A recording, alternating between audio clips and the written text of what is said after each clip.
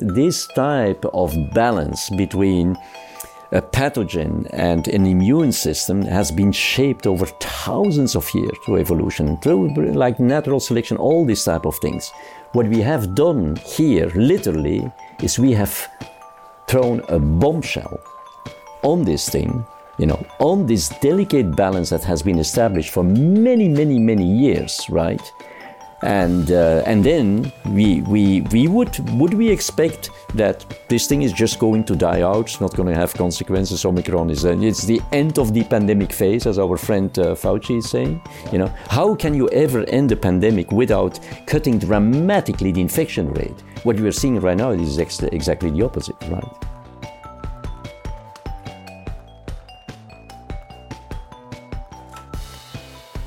Hey folks, welcome to the Dark Horse Podcast. I am sitting, as longtime viewers of Dark Horse will know, with Geert Vanden, who is a vaccinologist and virologist.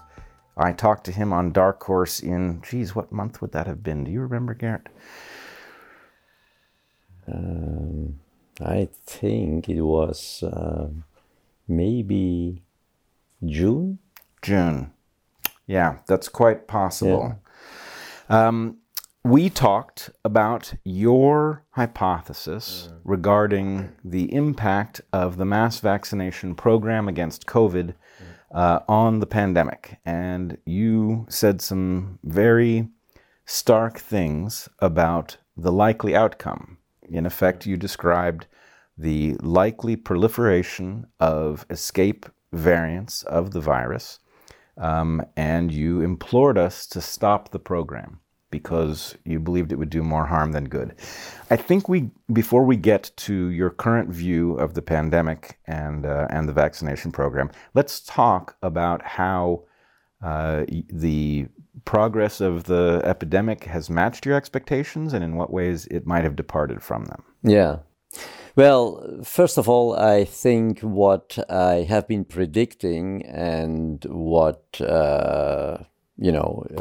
was completely correct is that by doing mass vaccination during a pandemic, that was my point, that we would drive the expansion, the propagation of more infectious variants. And I think that evolution we have clearly seen. We have seen dominant propagation of, alpha, beta, gamma, delta, omicron. I think the common denominator was that each of these dominant variants was more infectious than the previous one. So back in those days, I thought that the higher level of infectiousness of the virus would automatically imply a higher level of virulence or a higher level of damage, in terms of the incidence and maybe also of the severity of the disease. So let me just clear this up for our viewers. So you've got two different parameters, right? One is how transmissible it is, and the other is how harmful it is. And so you can have a very transmissible disease that can have a very minor effect, or you could have a very transmissible disease in the worst case that also was very harmful, right? Or you could have a very harmful disease that didn't transmit very well. All of these are possible. Exactly. And the harmfulness, we call it often the virulence, right? The capacity of the virus to cause, more severe or even deadly disease. Right. Now I have to stop you there because evolutionarily speaking, it's confusing to have these two terms because from the virus's perspective, the virulence is not positive, right?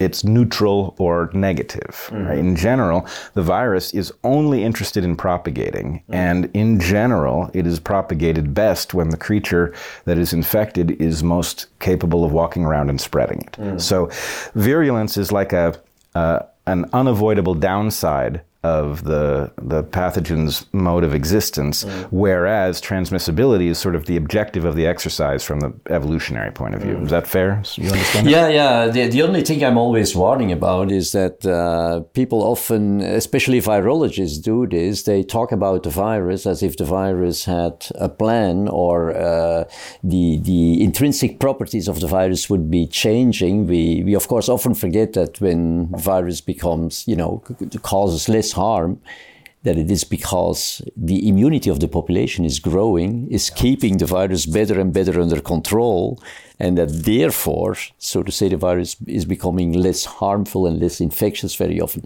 So that is something which is very often misunderstood. People think, the virus, wants to survive, the virus wants to do this. No, the virus has no plan. All the virus can do is to replicate. Well, it can mutate and it can hide in the genome, but that is not relevant for coronaviruses in this case. So I want to defend my language for a second. The problem with evolutionary biology is if we speak in this ultra-rigorous way where we do not imbue a desire to propagate, for example, a plan, if we do not project that onto the virus, then we will have an impossible time making any headway. And so we speak with a kind of shorthand, and I follow Dawkins in this regard, where he says it's just simply very important that any time you make an argument that the tree has grown tall in order to shade the competitors, right? That you are able to correct. If you have to describe the same thing in the perfectly rigorous but not very useful terms, you can do it, right? You don't ever want to describe this in a way that you can't get back to the highly rigorous version. So I think we have to use the shorthand. And so it is, obviously the virus doesn't have a plan, but it certainly doesn't have an interest in doing harm. It is not served by doing harm. And what we are looking at is simply that there are numerous copies of these things. I mean, impossibly large numbers of copies. And those that happen to be transmitted best are the ones that come to dominate the population. Right? It's very standard selection at this level. It's natural selection. Of course, And so what that means is that features that enhance the transmissibility are fostered. Sometimes those features that enhance the transmissibility are a reduced virulence, right? That the creature is more intact, and therefore the creature's ecology facilitates the spreading of the virus.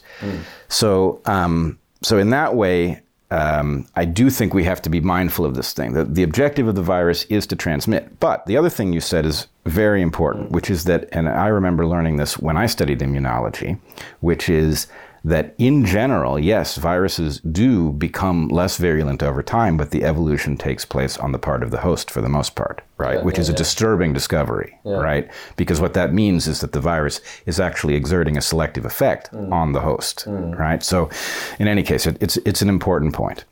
But so far, I think what you've said is that the vaccination program was going to exert a selective pressure on the virus that was going to cause a proliferation of mutants that would have increased transmissibility. Yeah, a natural selection of mutants that can overcome that pressure. And we put the pressure on the spike protein, obviously, through the antibodies. And the spike protein is responsible for infectiousness. So we put pressure on the infectiousness of the virus. So we got natural selection of more infectious variants, because the more infectious variants, obviously, could overcome the suboptimal pressure that we put on this characteristic of the virus. And the suboptimal pressure came, of course, from the fact, first of all, you put pressure by doing mass vaccination, and it is suboptimal because you do it during a pandemic. So people get already exposed to the virus before they have full-fledged immunity. We do it, in fact, with prophylactic vaccines that we use normally before we get exposed to the virus. When we travel to a foreign country where we know there is a disease we can protect against, you make sure that you get, your full vaccination course completed before you get exposed. So we are not quarantining people that we vaccinate, right? They get their first shot. Their antibodies are immature. It takes time for them to mount the antibodies. But at the same time, the pandemic is ongoing and they can get exposed, and a number of people get exposed while the immunity is still suboptimal. So the fact the mass vaccination is one important point, and the other one, doing this during a pandemic, is also very, very important in terms of, exerting this suboptimal immune pressure. So I want to try to make that clear too. There's several errors here, as I see it. You've listed two of them here. Yeah. One of them is the mass vaccination program, and the other, well, actually, maybe you've got mass vaccination into a pandemic that's already raging, which means that there's several different places where we now guarantee evolution, right? One of them is that if you're just vaccinating everybody, you don't know who just caught the virus at the moment you vaccinate them, who's about to catch the virus. And so what that means is, immunity takes time to develop. The immune system is learning something, and it actually learns this through an amazing process. One of my favorite facts in all of biology is clonal selection, right? Because we are a static target that lives for 80, 90 years, and we are up against pathogens that evolve on the scale of hours. We have a population of cells that have been adjusted by evolution to evolve in the same time scale. I find that just an utterly stunning fact, right? So we have these cells, B and T cells being the examples. So B cells make antibodies, T cells have something like antibodies that never leaves the cell. It's not a free-floating protein.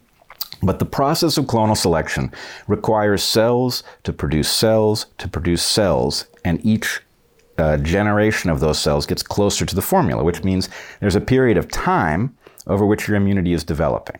And the problem is that that period of time over which their immunity is developing may interface with a pathogen that is so widespread that you are likely to get it. And at the point that your immune system is exerting this selective pressure before you've developed immunity is you have partial immunity. Partial immunity is like a training program for the virus. And that is really the key error. Am I right? Absolutely, yeah. That is really the key error, and I'm always comparing this to it's just so amazing to me that everybody knows this from the field of antibiotics. And the only difference is we all know that viruses depend on living cells. But if you have a bacterium, for example, and you have a medium with a suboptimal concentration of an antibiotic, the bacteria, they can replicate on themselves. So there is no need to change the medium. You have the suboptimal concentration of the antibiotic, and then you have the bacterium. And of course, you will have a selection of mutants that can overcome this hostile environment. If now we have like viruses that, depend on living cells, and of course they will destroy the cell, so they will come out of the cell. So with that, also, when they get transmitted, for example, to another individual, it is very, very important that you keep that suboptimal medium, if the virus gets transmitted to somebody who is not vaccinated, this person is not going to present that hostile environment to the virus. And you got a natural selection in one person, but that advantage gets lost if it is transmitted to somebody who does not have the suboptimal immunity.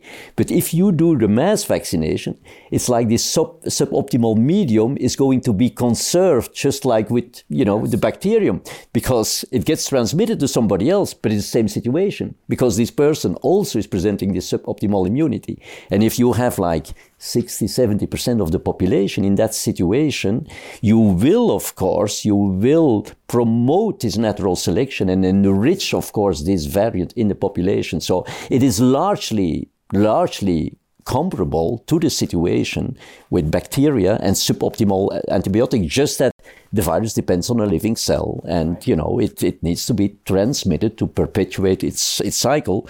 But every single time in a massively vaccinated population, it will encounter the same medium, just like the bacterium is proliferating under hostile conditions of suboptimal antibiotic concentration. Right. So, in effect, what we did, which you're pointing out, is we ran an insanely large gain-of-function experiment that we didn't mean to run.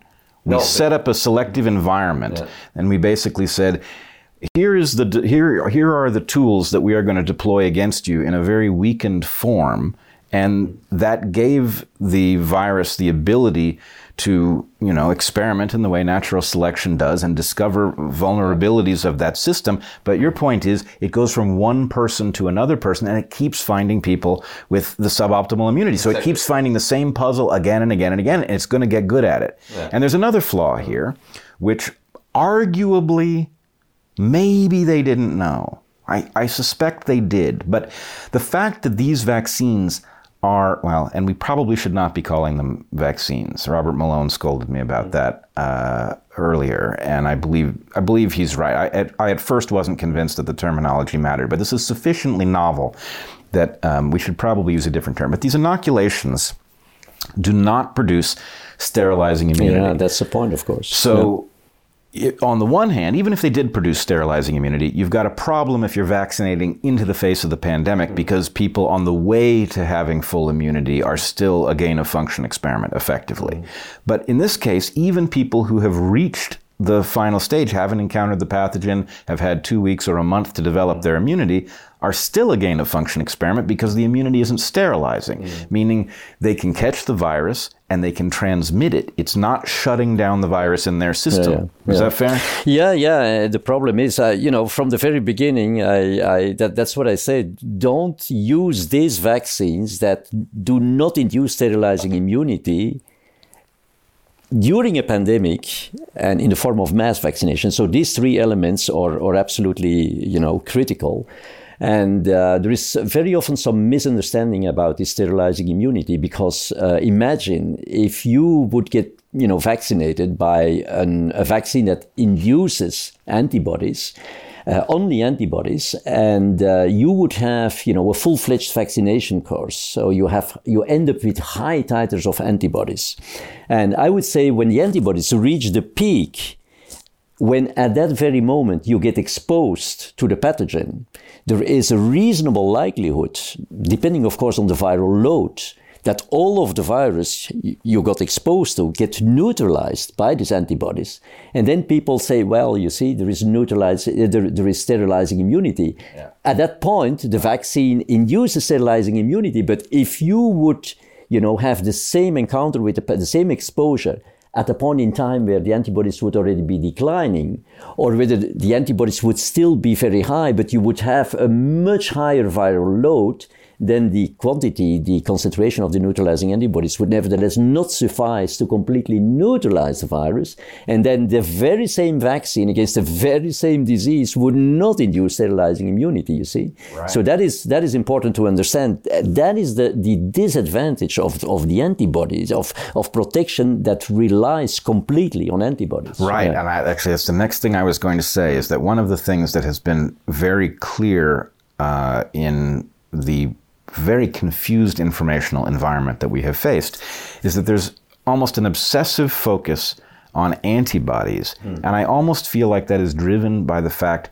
that the public knows that term and has some relationship with the idea of an antibody, but they don't have a relationship with the other types of immunity. T-cell immunity, for example, is playing such a strong role. And really, my understanding, and you're the vaccinologist, but a vaccine that induced a durable T-cell immunity would be much more effective in this battle, and you wouldn't necessarily be able to read that it was there in the antibodies, because frankly, even if the response was entirely on the T-cell side, and therefore you didn't see an antibody titer, it would still potentially be very effective. Now, it is likely that you would have an antibody response that you can easily measure, and a T-cell response which is much more difficult to measure. Yeah. Is that fair? Yeah. But, unfortunately, none of these vaccines are inducing a sterilizing T-cell response that has memory. So you can induce T cells, but if you don't have memory, it's not going to help you, because that's the purpose, of course, of vaccines, that the next time around, the immune system would remember this. So none of the vaccines, but even during natural immunity, there is no evidence. There is plenty of publications on T cells with coronavirus, but there is no single evidence, there is no single study that shows that you have cytolytic T cells, so T cells that can effectively kill a virus-infected cells and that have memory induced by natural infection. So this is very typical for coronavirus, also for enterovirus. And what happens most likely is that because when you get a disease, you recover from the disease. Some people recover after 3, 4, 5 days. That is much shorter than it takes for developing the kind of antibodies we were talking about. We were just talking about, before you get this maturation, isotype switching, etc. It takes several weeks sometimes. So the question is, how then can you recover from the disease after 3-4 days? And if this would be memory T cells, then you would expect that next time around, you are completely protected against the disease. So what we know is that there are epitopes in the spike protein that we call them, they are universal, they are completely conserved, and they induce cytotoxic T cells, but that have no memory. So that means if you get infected, and the virus will be presented, of course, by antigen-presenting cells, because it's a foreign body. It will be, presented by antigen-presenting cells. That is the purpose, that is the goal of the objective of those cells.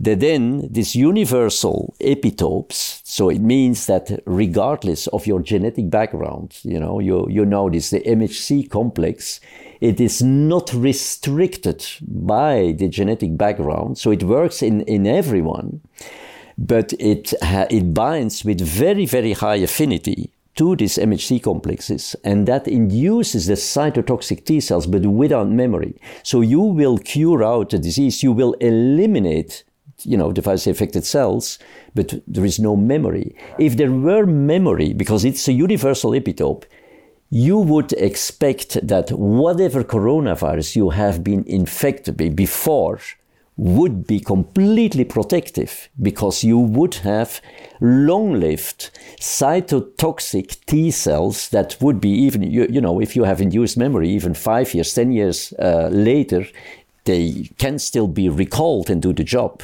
And that is not the case. And that is a big misunderstanding. Many people have been saying, previous coronavirus protect you, and etc. Of course, they can, to some extent, protect you, but they are not recalling previously induced memory T cells, because they don't exist. They don't exist. They were never created. Yeah, you will have memory T cells that will produce cytokines. Yeah. That, of course, plenty of cytokines, and the cytokines can dampen the infection and the disease. But there is no study whatsoever, whether it is with the vaccines or as a consequence of natural disease, that has been able to demonstrate the presence of the induction, I should say, of cytotoxic T cells, memory T cells, that work universally in everybody. And that's what you need for a vaccine, because that is the reason that why up till today we don't have vaccines that are based on T cell immunity. Of course, T helper cells, if you don't have the T helper cells, you don't have good antibodies. But in order to have, the problem with the T cells is that, same as with the antibodies, but it's the other way around. The problem of the antibodies is the antigen variability. That's what we are seeing right now, that, the virus, the antibodies that are induced by the vaccine do no longer match with the circulating. But with regard to the T cells, we have another limitation, which is the restriction by the genetic background. Your MHC complex is different from mine.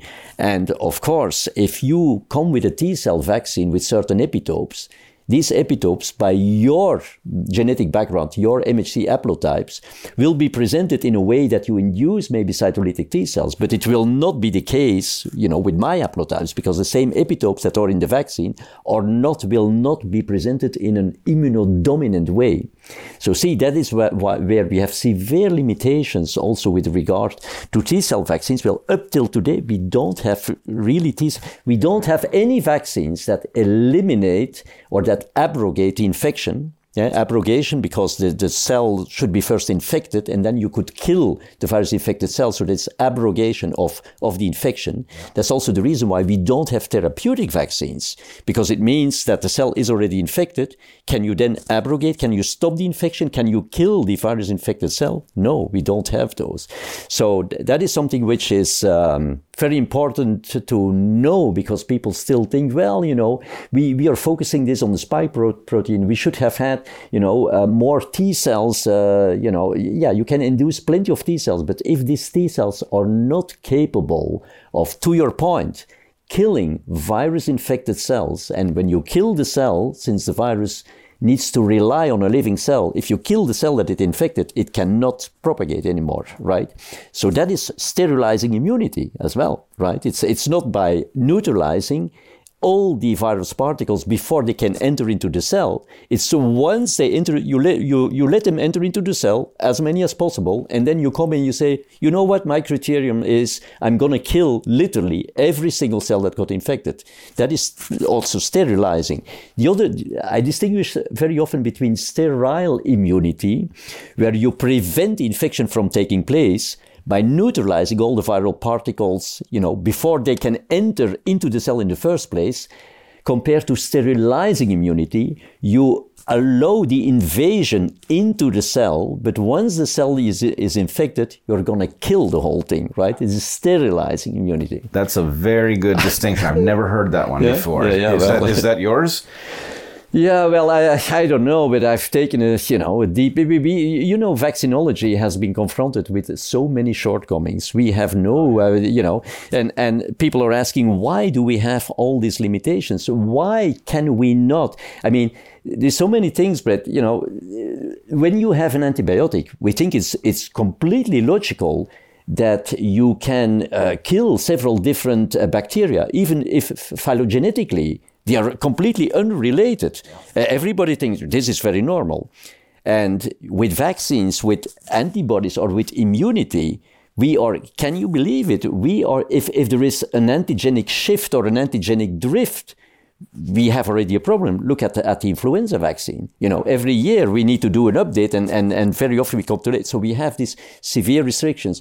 So that is also genetic, HIV, all these chronic diseases. We have no vaccines against us. We have been testing, we have been trying for 20 years to make a vaccine against HIV, for example. We have been failing, and therefore I've been deeply involved when I was working at the Bill and Melinda Gates Foundation, because they're essentially concentrating on very difficult diseases that become chronic, tuberculosis, malaria, HIV.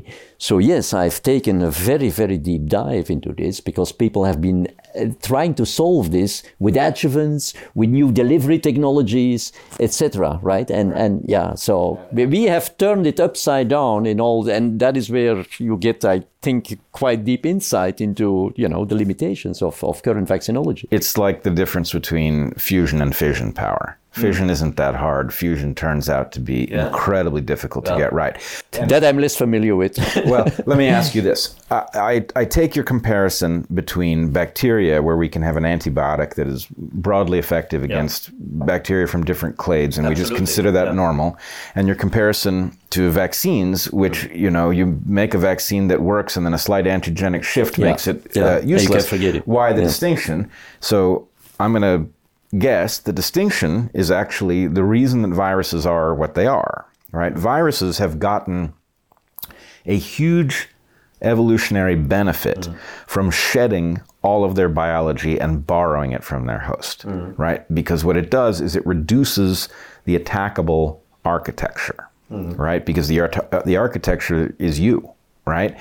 So in effect, what you have are antigens, right? And the point is those are amenable to being shifted out from under whatever you point at them. So that's sort of a built-in problem. It's a reason that... Yeah, it's a built-in problem, A built-in problem. I also wanted to go back and just point out that your example of a medium with suboptimal amounts of antibiotic really makes this point. And you can imagine if you throw bacteria on a medium that has twice as much antibiotic, twice the concentration necessary to kill it, well, then no individual survives. So there is no next phase of the experiment. And the problem is that selection gets very effective when something lives. And it almost becomes, it really is more effective. If you really bottleneck something down to the most, unique members of the population, then the next iteration is entirely born of those unique members of the population. So you've done a very effective job of finding the ones who are resistant.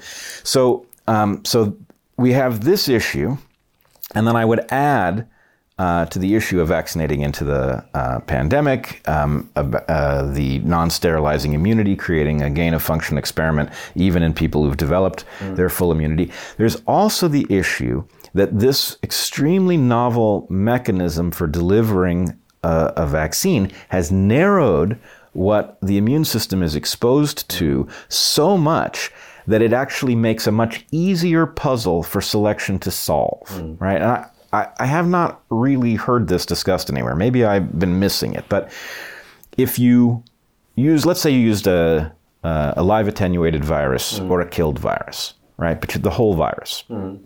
Then you get antibodies to various different epitopes, right? You'd get some antibody to the spike, you get some to the nucleocapsid. And the point is this. Let's say that you're vaccinated with such a thing, right? Now you have memory cells that are producing several different types of antibodies. If some virus figures out, if it has a mutation that allows it to escape the immunity that was generated to one of those antigens, it doesn't necessarily create an advantage, because as long as the antibodies to the other antigens still manage to effectively shut down the virus, the point is that successful change doesn't get transmitted. And so I think there's another mistake here, which is that to use one antigen means that there's no fail-safe, and that effectively the more antigens your body knows the formula to, the less the chance that any innovation that would defeat one of them actually lives to pass on the information. Is that fair? Yeah, well, no, it's not fair in this case, because of course this is the argument that immediately comes up, and that we have been, we have heard this so many times, that, what is the problem of the antigen? Because as you're pointing out, we are just using one antigen. But then I'm saying, what is the benefit of an antigen, of having antibodies induced against an antigen that, first of all, is not accessible to the antibodies, like the nucleocapsid. It's not accessible to because the it's blocked antibodies. by all the spikes on the surface. And as you're pointing out, what is the critical thing? It is the protein that enables the infection into the cell. That is the one you have to target. Well, which is why they picked it. Yeah, of course. So I do think it is the right target, but if you put it under immune pressure, and I bet whatever you want, you can come with plenty of other antigens. Of course, you're going to induce many, many antibodies, but they are not going to prevent the infectiousness of the virus, because they are directed against proteins, that are not involved into viral entry, that will also, to a large extent, not be accessible to the antibodies, because they are inside of the, they are not presented necessarily on the membrane, the cell. Well, okay, maybe you just answered my question, but doesn't this raise your distinction between sterile immunity and sterilizing? Was that your two terms? No, for me, the sterile immunity, but that is a definition that I made just to distinguish, because I think we need to distinguish between a situation where antibodies, in exceptional situations, as I was explaining, if you are really, boosting somebody, you have high titers of antibodies, and at the peak of their antibodies, you are exposing them to a mild viral load. You may be in the exceptional situation at that very point where you have reached the peak, that the antibodies would be able to neutralize all the virus so that none of the particles can even enter into the cell.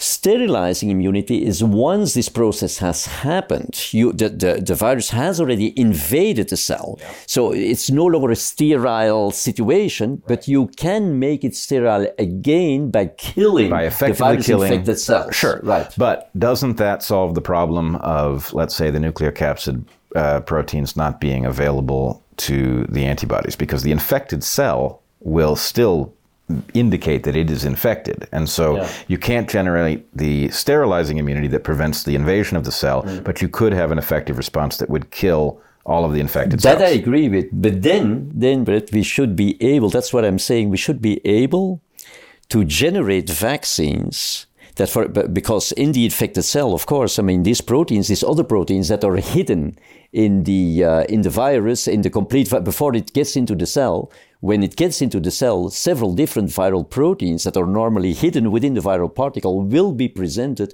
on the membrane of the infected cell. Yeah. But then you should be able, and that is what I'm saying, that current vaccinology is not capable of doing it. You should be able to induce cytolytic T cells that are specific, let's say, for example, the nucleocapsid, okay, that are antigen specific, nucleocapsid specific, and that are capable of inducing antigen specific cytolytic, because they need to kill the cell, T cells, and they need to have memory, because if you get vaccinated and it's not memorized, and it needs to be, in order to be a vaccine that is useful, in a universal way. If it works with your MHC complex, but not with mine, you have the restriction, right? I mean, we have done all this homework, right? I mean, and that is what I'm saying, even during natural infection with coronaviruses, same with enteroviruses, nobody has ever demonstrated that there is, even through natural disease, induction of universally,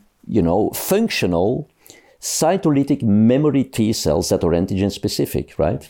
You have plenty of memory T cells that will produce cytokines, and of course they can modulate, they can of course mitigate the disease and all these type of things. But if you want to have sterilizing immunity, that's our point, and certainly during a pandemic, you need to be able, for God's sake, to kill that cell, right? Yeah. Otherwise, yes. Yeah. 100%. Yeah. Okay, let's get out of the weeds, because I have a feeling we will have lost some people. Let's bring them back. No, that's not your fault. All right. So we have a vaccination program and an inoculation that is effectively creates an inadvertent gain-of-function experiment where we are setting up the hurdles for the virus to solve this problem evolutionarily and to reemerge on the basis of the alteration of the spike protein, which is the only protein we targeted. All right. So last time we spoke, you said this is going to produce escape variants, that's what we should be looking for. And you believed that we were going to see escape variants that were both more infectious and more virulent. Is that right? Yeah.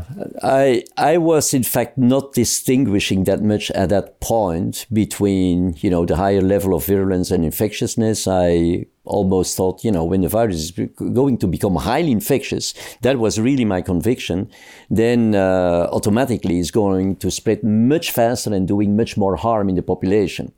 So that has come out, I guess. I think everybody acknowledges that this mass vaccination now has really promoted, I should say, the expansion of highly infectious variants. I've never been saying that the mass vaccination induces the mutations, because of course it doesn't, mutations, right. But it enables the virus, to do a natural selection between all the different mutants that are produced anyway, and to select those that are most appropriate to overcome this pressure, on the infectiousness of the virus. This is to say, we'll select the more infectious variants and enable those to become, through the system that we discussed, the mass vaccination, the same medium everywhere, to become predominant, of course, in the population.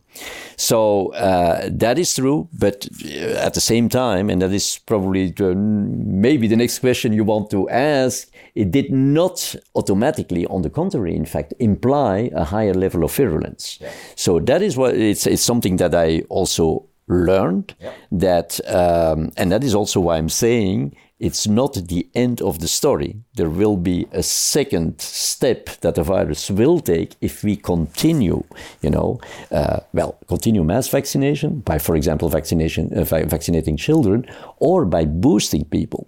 And boosting people is like an automatic process. We have Omicron circulating. That is far more, stronger as a boost than coming with a new Omicron vaccine, for example, right? Yes, well, it does raise the question, and I think many of us have scratched our heads over it, why we are still transfecting people with Wuhan version spike protein. Why has if there's one, there were so many downsides to the way they chose to vaccinate here. If there's one upside, is that you could swap out the antigen that you've targeted for an updated version without changing anything else. And yet we haven't updated this, which is an odd fact. Do you have an interpretation? Why nevertheless they continue? Why are they still recommending boosters with the original version of the spike protein rather than an updated one? Well, Bret, it's interesting that even in 2022, where we have all this access to science and technologies, that vaccinology has remained an extremely empirical thing. And as a matter of fact, and the answer is as easy as that, they continued and they found out, seems like the efficacy is going down. But for some reason, this thing, believe it or not, still seems to protect against severe disease. So now I'm asking you, do you know about any vaccine that in fact makes even the vaccinee more susceptible to infection, right? And nevertheless protects against severe disease? Do you know any vaccine that does not protect against disease, but that protects against severe disease? So it's not a logical approach, but as a matter of fact, they continue and they find out, even if the duration of that protection, even against severe disease, is declining. Everything is declining. Initially, we had an impact on transmission. Then that was no longer the case. We had an impact on disease. No longer the case. We had only an impact on severe disease for a duration of a couple of months. Now we have impact for a few weeks on severe disease, right? And so empirically, they say, in fact, what they're saying is we don't understand how this works. I'm just telling you, I don't know, after all these years of vaccinology, I don't know of any vaccine that has these characteristics. It protects only against severe disease, not against disease. It enhances even the susceptibility of the vaccinees to infection. Nevertheless, they are protected against severe disease, right? Well, how convinced are you that work is to be taken at face value? Because I've seen at least one analysis that suggests it may not be a robust fact. No, I agree with you that it's not robust. That's why I'm saying it's. Oh, so you're saying this is suspicious? Oh yeah, absolutely. Okay, all right. Suspicious rather than remarkable. Okay, yeah. Well, remarkable, no, it is suspicious, but you're asking me why they're still continuing this, and I'm answering you, it's an empirical business, right? Oh, right. And they found out that, it's still protecting against severe disease, so they're saying, let's continue with this Wuhan strain. Well, maybe, I understand why they're continuing the vaccination campaign, because unfortunately it would appear to be a straight-up business decision, right? That they are obsessed with putting more vaccines in more arms. I can say obviously they're being paid on a per vaccination basis at some level, so they have that interest. I think they also have a perverse interest in getting rid of the control group, because there's so much adverse adverse event signal.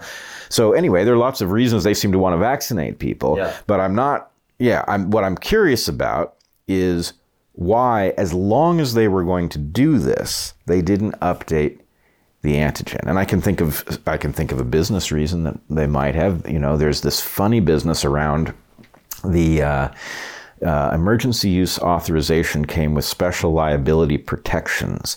They then got FDA approval, but they are still delivering the emergency use authorized version, even though they are supposed to be essentially the same.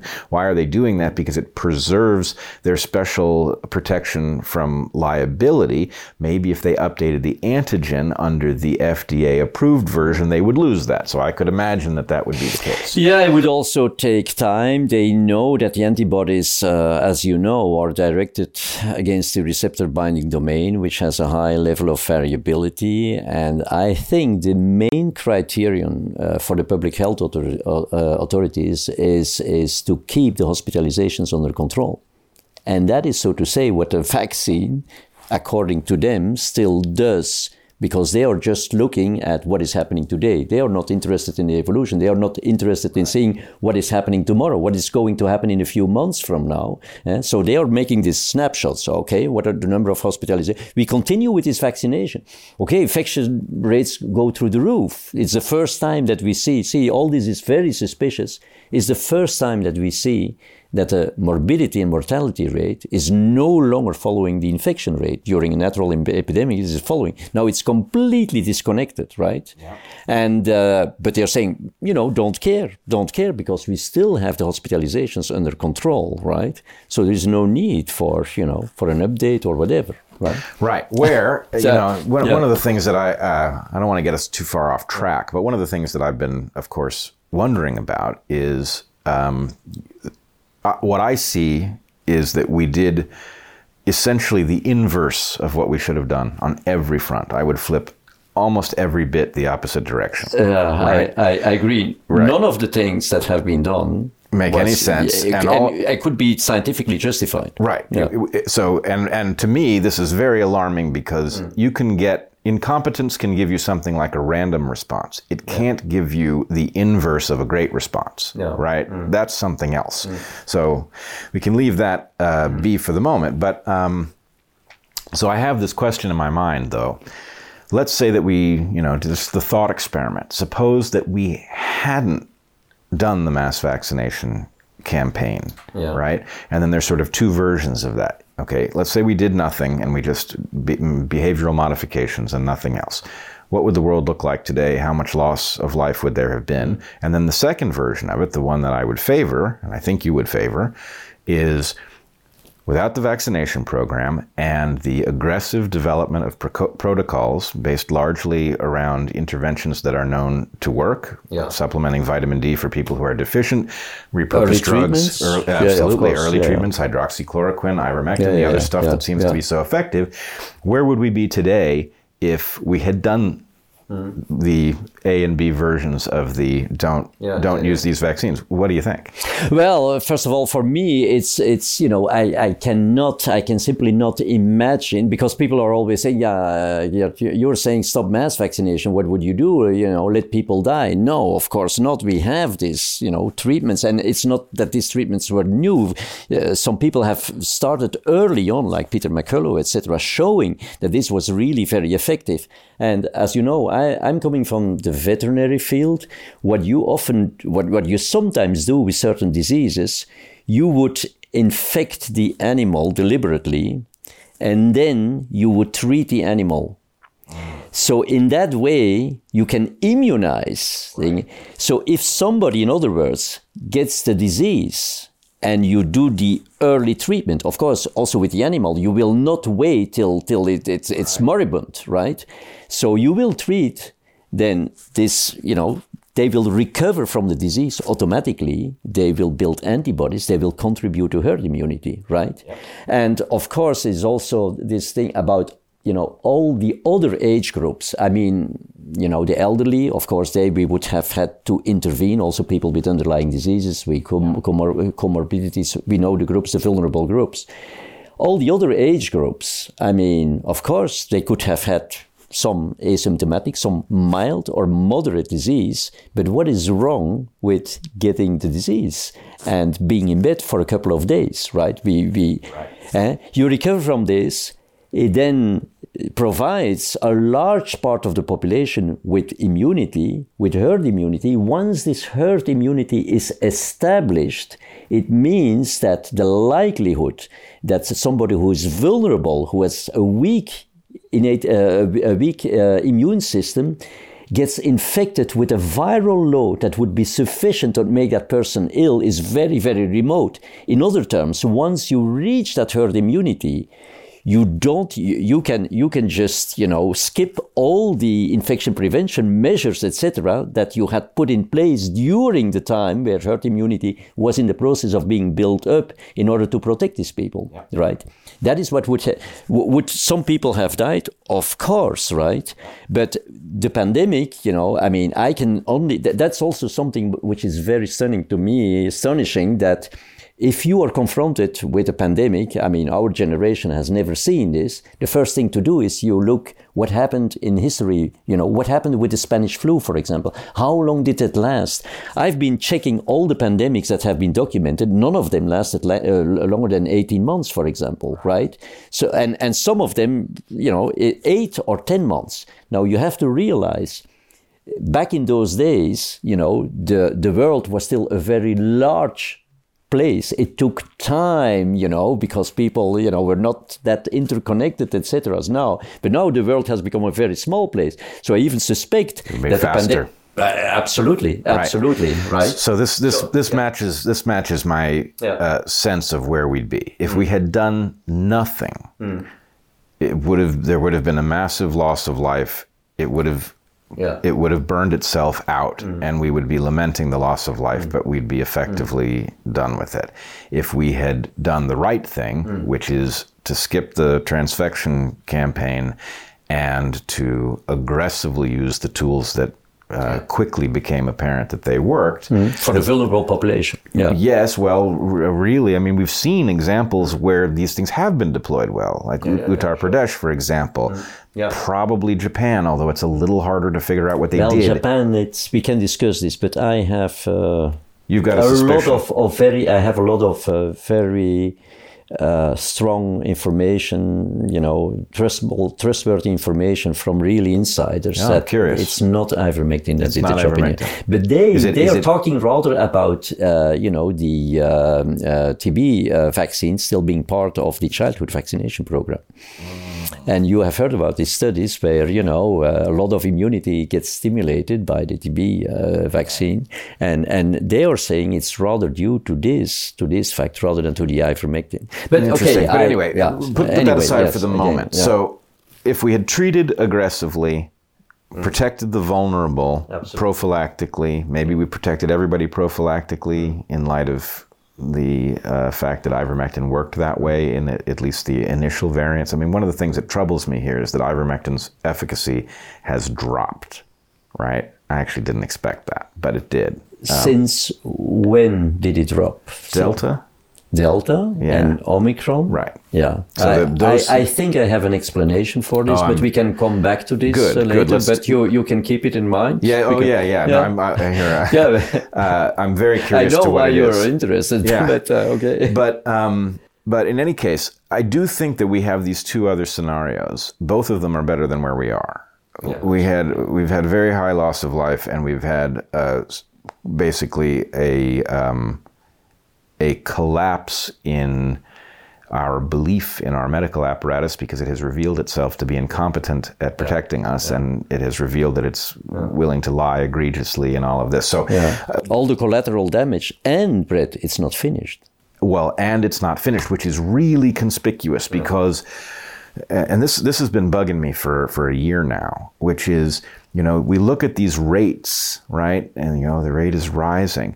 It's rising in a population more than half of which has already had the virus. So the point is, we are not seeing the accumulation of the immunity that would normally be accompanying anything like this. And we're seeing such rapid proliferation of these variants, you know, and we're seeing people get the disease multiple times within months of each other. There's a lot here that's non-standard. And, you know, we will, of course, never know what would have happened if we had behaved in one of these other ways. But I'm reassured to hear that you see something of the same picture. Absolutely. I mean, what is also very interesting is, you know, they have been doing analysis PCRs on corpses from people who died from the Spanish flu back in those, and they have pretty compelling evidence that there has not been, you know, a shift in variants, right, during that epidemic. Yeah, right. So it was stable. So the variant or the lineage that basically, you know, caused or was there at the beginning of the pandemic was still the same that entered into endemicity. Right. But this is well, you tell me if I've got it wrong, but this is what I'm saying about if you have multiple antigens and the body has responded to them, then it is much harder to solve the problem of escape for the virus escaping the immunity, if the immunity is multifaceted, it's much harder, because even if some virus comes up with the perfect solution for one antigen, it still doesn't escape because the other antigen shut it down. Yeah, but it's the infectiousness that counts. So I will tell you what the reason is. Yep. If you have natural immunity, we are not talking about mass vaccination, back in the Spanish flu. Yep. So what happens is that I was just talking about, the cytotoxic T cells, for example, the same with influenza, that have no memory, but they will kick in pretty fast. They will, take out the majority of the viral load. And by the time your antibodies start to rise, most of the viral load will already be cleared. So you're not mounting antibodies in the presence of the virus, which, is, of course, avoiding immune escape. Yeah. That is so important to understand, because that is very different from a situation where people get immunized and then get, exposed to sometimes a high viral load. That is what is so frustrating when people compare vaccine-induced immunity and naturally induced immunity. They only look at the antibodies and the capacity of the antibodies, but they forget that before getting acquired antibodies as a result from the disease, that the virus first need to break through the previous stages of the immunity, for example, the cytotoxic T cells, right? And the training of innate immune systems, right? And that is also, you cannot analyze this. The cytotoxic T cells that have no memory, normally you re-stimulate in vitro with peptides, but if there is no memory, you cannot re-stimulate this. Trained innate immunity, we have no tools to examine this. So we are only looking at part of the natural immune defense if we look at the naturally acquired antibodies and compare those to the vaccine-induced antibodies, right? Uh-huh. So the natural immunity, in other words, is much more powerful, and the part that we are analyzing and comparing to the vaccine-induced immunities, vaccine-induced antibodies, which do not, go through these previous stages of immunity, this is completely unfair, right? And the system is so sophisticated. You, as an evolutionary biologist, should be very interested in is that, in fact, by the fact that most of the viral load gets taken out by the cytotoxic T cells, which are not, they are not very specific, so they are not leading to natural selection. Yep. And by the time you reach the peak of the antibodies, that takes time, most of the viral load has already disappeared. Yep. So there is no pressure on the virus, there's no immune escape, right? It's extremely interesting. So you need all this data. I'm always saying, if you study this phenomena, you cannot afford to leave any stone unturned. You have to ask all the questions, why? And unless you have an answer to all of the questions, you cannot, draw conclusions, and certainly not extrapolate to, this is the same as with the vaccine. Antibodies or antibodies, acquired antibodies or acquired antibodies. You understand what I'm saying? Oh, I do, and it is a classic mistake when people with some other kind of expertise walk into a complex system. Yeah. A complex system requires that you have humility about what you don't know, which is almost everything. I like very much that word. It's really important, and I must say, in speaking to you the first time, you certainly opened my eyes to what was right in front of me and I wasn't seeing it, which was the implication of so many people who had never been exposed to this pathogen who weren't vulnerable to it, right? That they had a completely effective response on board. Now, it does leave me with the next question, which is, whatever that innate immunity is, why does it decay so rapidly in life? Right, I know a lot about senescence. This surprises me how quickly you mean the innate immunity, why does it decay? Well, I know why it decays. I don't understand why it decays so precipitously. Well, I'm not sure that is true, provided the innate immunity gets trained, right? This is something which has been pretty well described essentially over the last 10 years, that through epigenetic changes, it's not a classical memory where you have a memory marker, right, but the epigenetic changes will lead to a kind of functional reprogramming of cells so that when they produce the antibodies next time around, they will, better recognize the pathogen. Okay, so then what you're telling me, I think I get it, but I don't know it, so help me out here. A 5-year-old has pretty good innate immunity to COVID because their system has not been programmed to very much, because it has not encountered very much. Yeah. The more of that system that you narrow into responding to some pathogen that the child encounters, the less of it is available for general use. Is that what's going on? That this is a trade-off. As you get specific, you lose the general. Yes.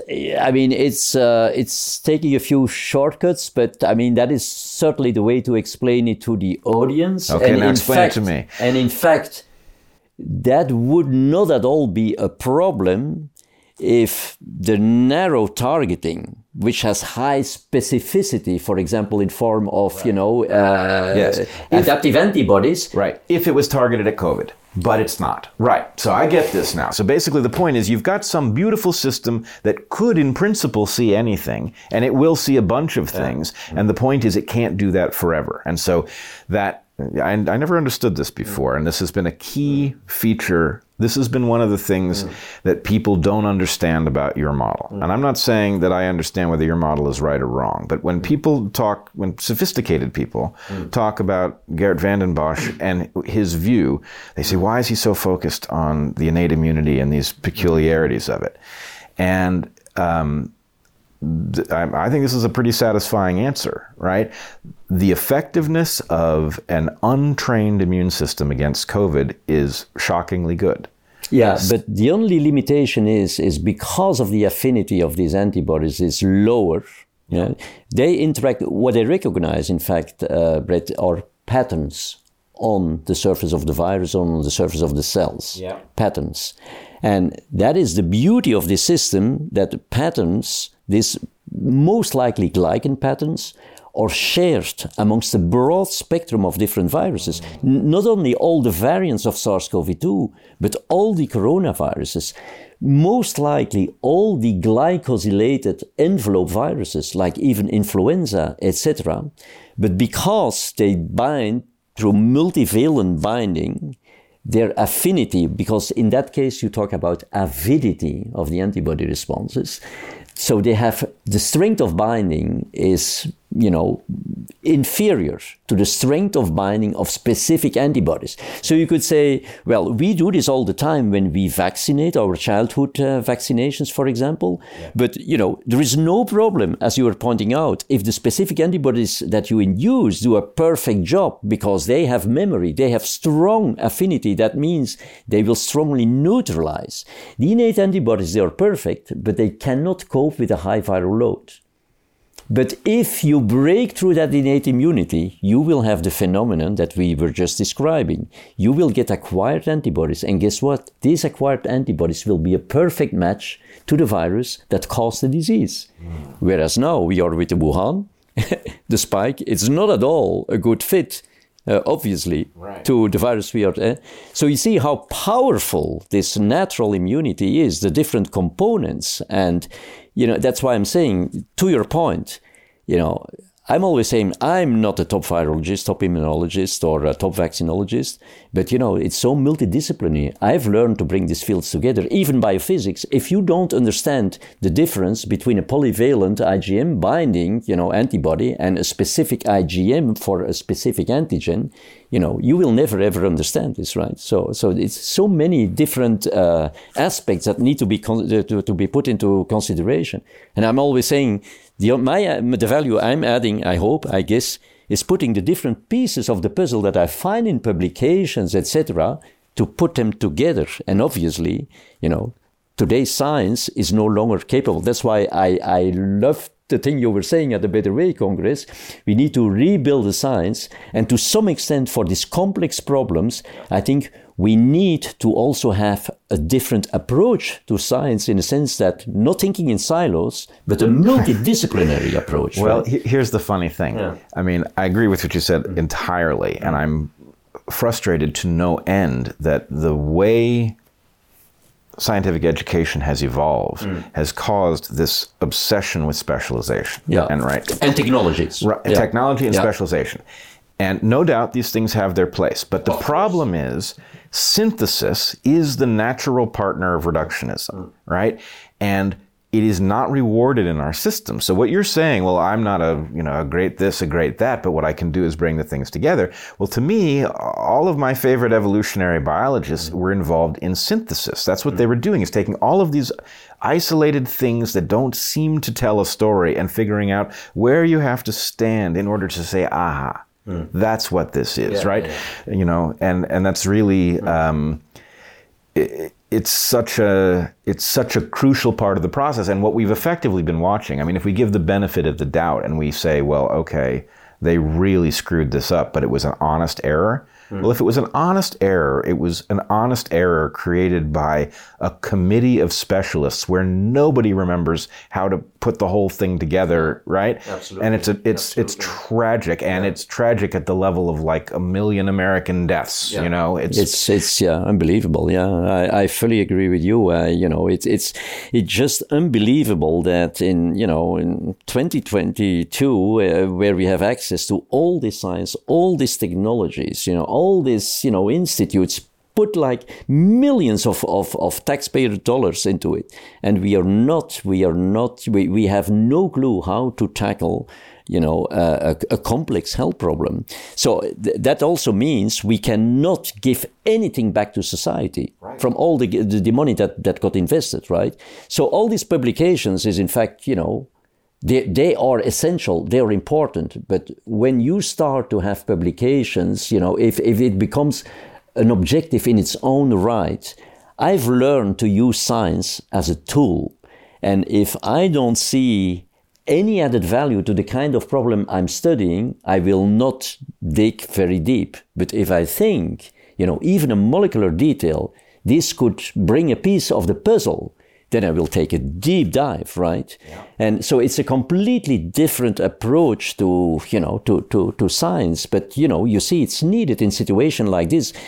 The public health authorities, even the key opinion leaders, they don't know what's happening right now. Do you agree? They have no clue where this thing is going, right? It's like the worst of all possible worlds. They don't know what's going on, and they have no idea, A, that they're in the dark, and B, that there's another way that wouldn't leave them in the dark, right? Yeah. We've just lost the understanding of this, and everybody who does it, all of the generalists are driven out because, frankly, you can't compete as a generalist inside of the system. No, So, yes, it's a tragedy, and when you think about the immense costs of this, I mean, and they're not even all quantifiable.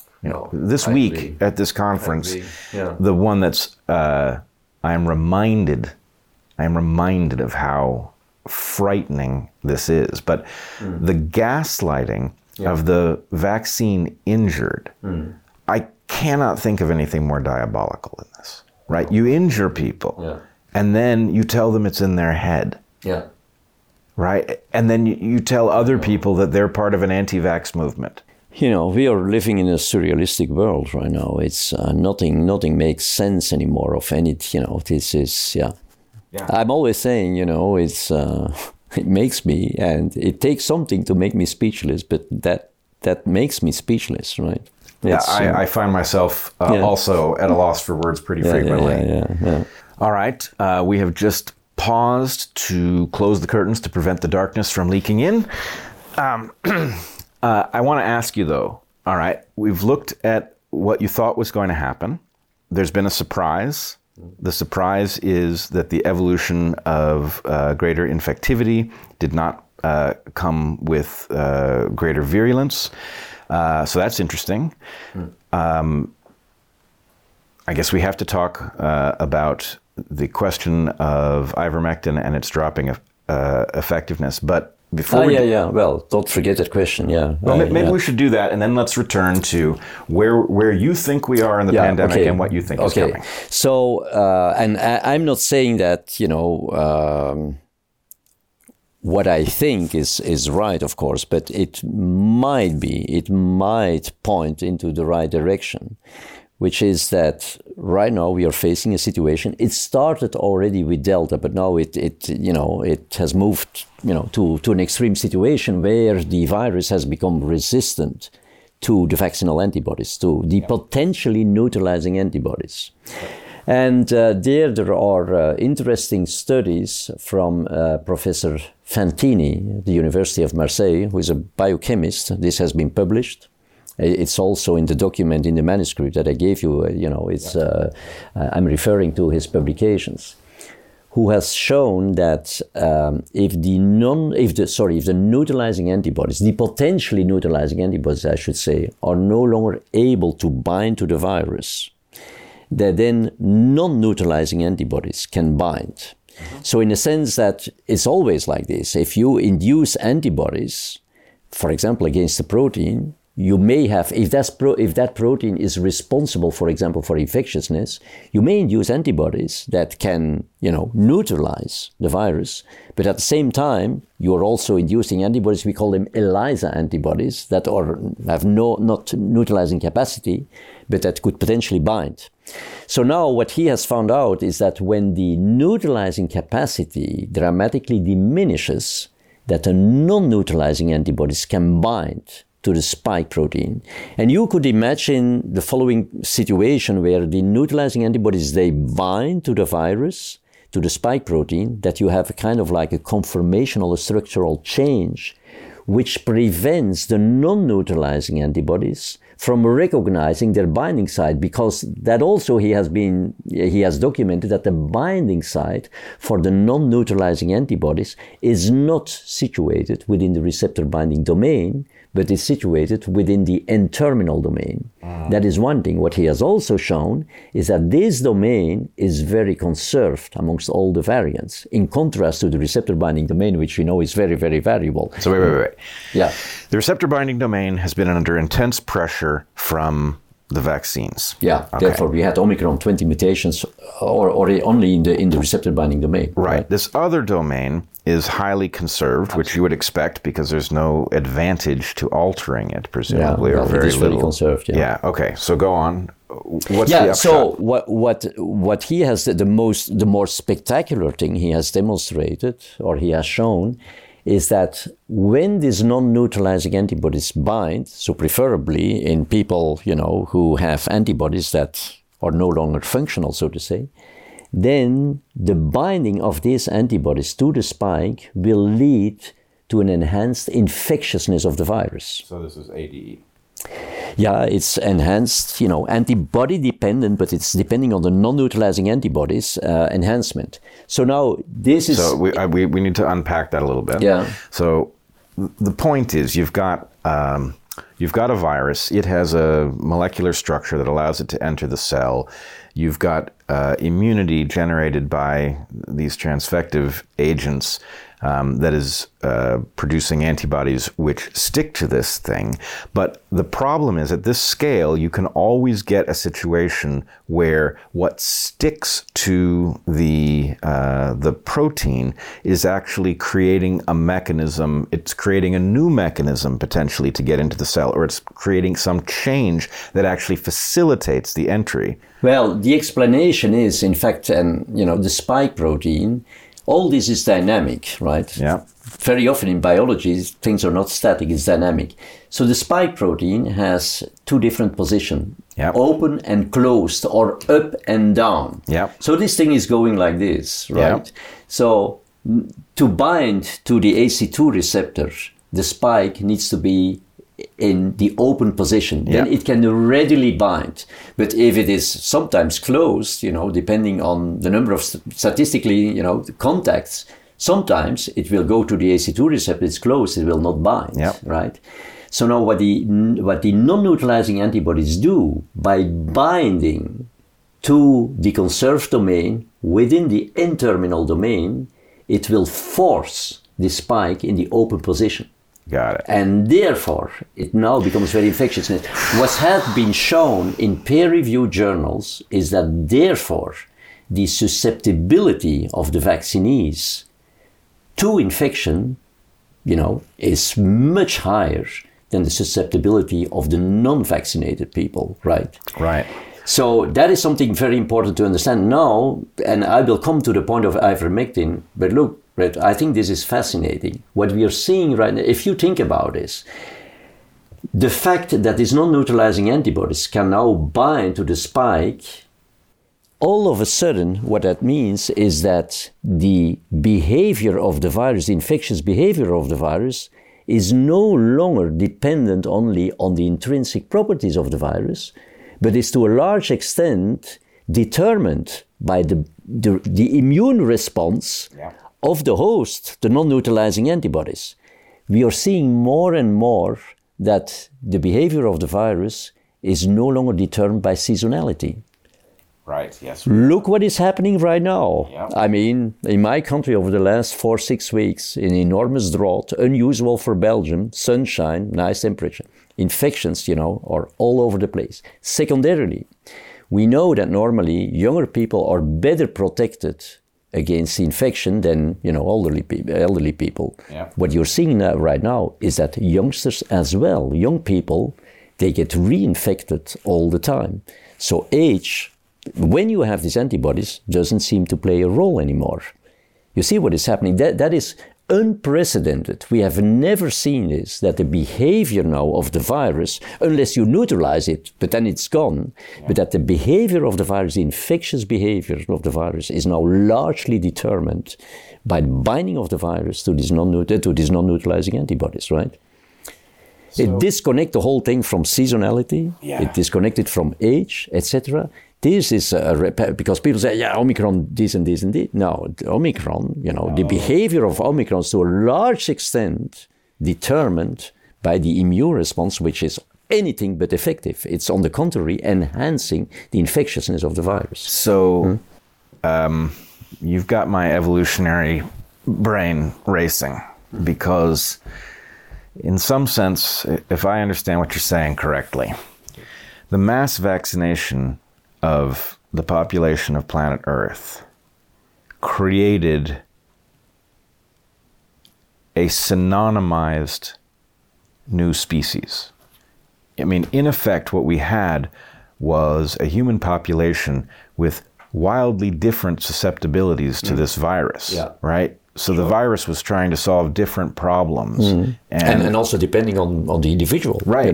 Age and etc. And we know that, people vulnerable, others were not vulnerable, etc. Right. But what we effectively did was install the same port on a huge population of people. Mass vaccination does this. Yeah. And so by doing that, then the point is now the virus does not need to solve the problem of how do I infect old people and young people? That's a tough problem to solve if those two systems work differently, because to work better in this one, you give up something in that one. We are harmonizing the whole thing. Right. And by synonymizing them, by saying, well, look, old people and young people, they're going to have the same port. If you can figure out how to use that port, boom. That's exactly. Well, I have not understood that before. And I mean, this is not, that's why I'm saying, you see these pieces of the puzzle. Somebody demonstrates that it's enhancing the infectiousness, right? Others demonstrate where exactly this is binding. Others, clinicians, they show, for example, that the susceptibility of the vaccinees is much higher to infection. Then we observe that, the behavior of the virus is no longer bound to seasonality, that it is independent of age, that it becomes more and more independent of age, etc. You see these pieces of the puzzle, and then you fit all this, you pack all this together. Now, what you're going to have, to your point, and I'm not saying that this applies, this is the truth, but I think that it started already to some extent with Delta, which already was to some extent more resistant, to the vaccinal antibodies. Now you have an extreme situation where, in fact, you are in an artificial way, because of the binding to these non-neutralizing antibodies, pretty dramatically enhancing the infectiousness of the virus. So for me, that would automatically require a higher dose, of ivermectin, not because the virus has evolved, but because now you have a new component that synergizes with the intrinsic infectious behavior of the virus, and that dramatically increases the infection. That's why we call it antibody-dependent enhancement of infection. Right. So in effect, this is fascinating. A virus is a creature that has surrendered its biology and gotten a tremendous advantage by borrowing the biology of its host. In this way, it is borrowing the updated biology produced by the immune system, right? And it is developing. I mean, this is exactly what biology does. This is exactly why why I have to shake my head at people who thought they were going to simply solve this pandemic with simple tools. They had no idea the complexity of the thing they were interfacing with. Yeah, well, this is typically biology. Everything is dynamic. The virus is evolving the more you put pressure, but also the immune system. We talked about training of the. So that means if your innate immunity got not compromised. The unvaccinated, they also get more and more exposed to the virus, but they can train their innate immunity. So it is like, and that is why I cannot understand why, like, public health authorities, they look at this, look at the hospitalizations. They don't understand that this is a dynamic, right? That this is evolving, and it will evolve as long as we have not achieved a new equilibrium, a balance. If you have, after a natural pandemic, you have a few waves, and then all of a sudden, there is herd immunity. The population controls the virus. Yeah. That is a kind of metastable equilibrium because, people will age. Some people have underlying diseases, for example, so immunity may wane a little bit. The threshold, as soon as it's a very delicate balance. As soon as you get over the threshold, you will have a few people who get the infection, who get the disease, that will immediately increase the infectious pressure. Other people will, and then, but if there's still sufficient herd immunity, you can get this thing again under control. That's why we're talking about an outbreak sometimes, or a small epidemic, like we have with flu. But as long as you have not achieved this kind of equilibrium between the immunity of the population and the virus, this thing is evolving. And you take a snapshot and you say, that is what this vaccine does. It will prevent hospitalizations and severe disease. We are already seeing that even that situation, it had a duration of at least several months at the beginning. It's now down to a few weeks, right? And so.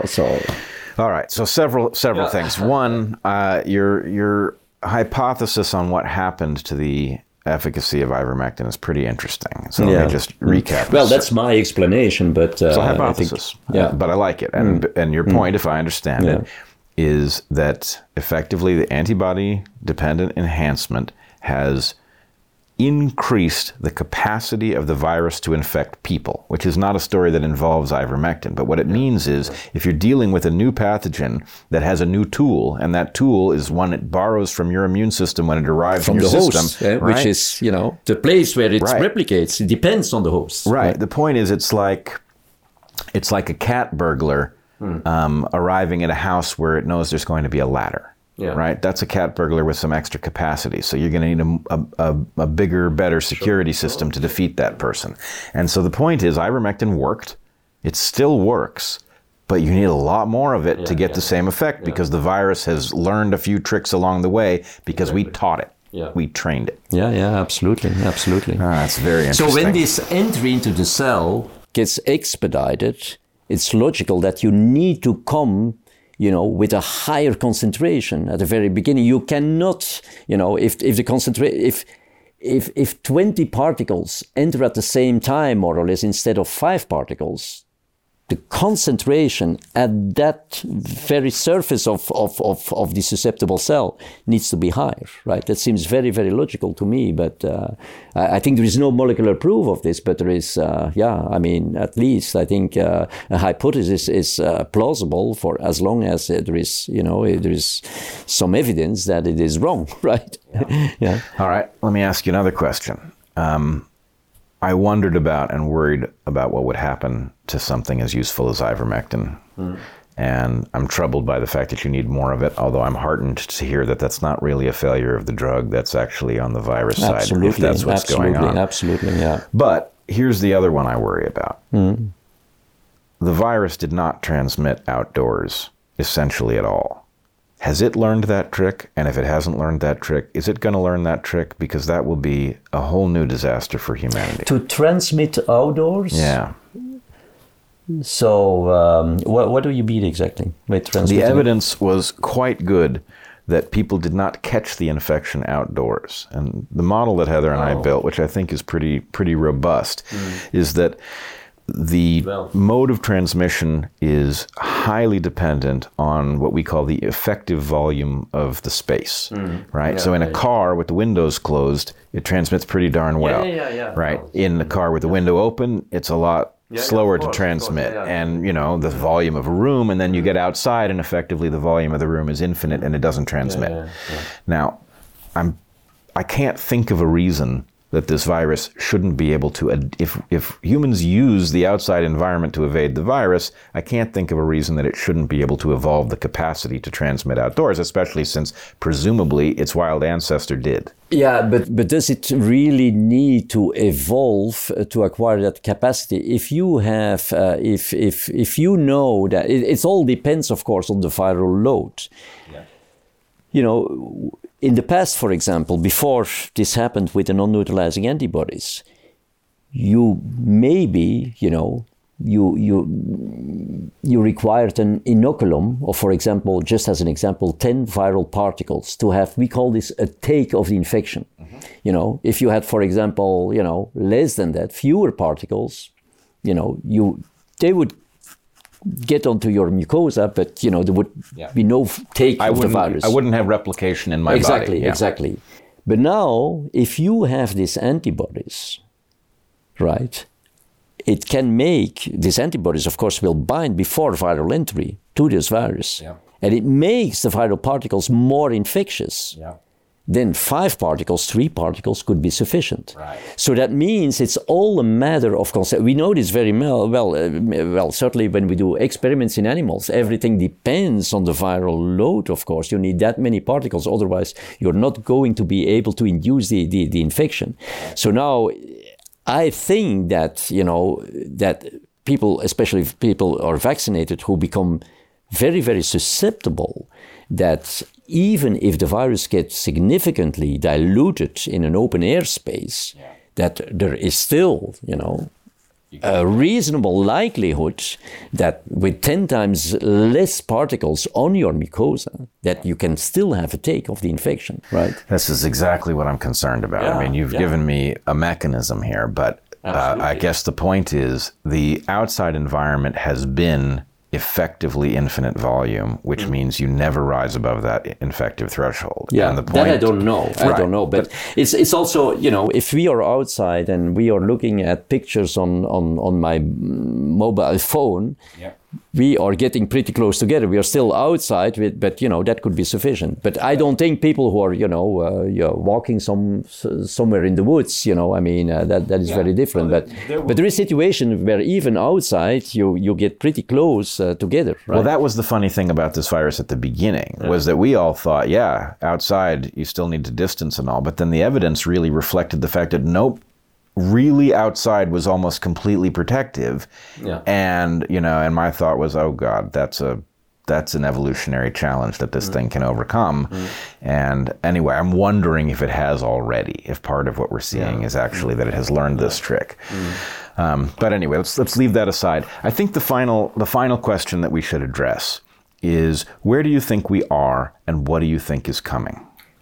I think the virus is in the process of crossing the valley of fitness for, you know, overcoming another pressure that we are putting now via the non-neutralizing antibodies, because this story, and this is another piece of the puzzle, some scientists have been doing very, very interesting studies and have shown that, in fact, the non-neutralizing antibodies that we were talking about and that are responsible for enhancing the infectiousness of the virus at the upper respiratory tract and I will explain this in a moment, but let me first summarize this, that these very same antibodies are responsible for preventing severe disease in distant organs.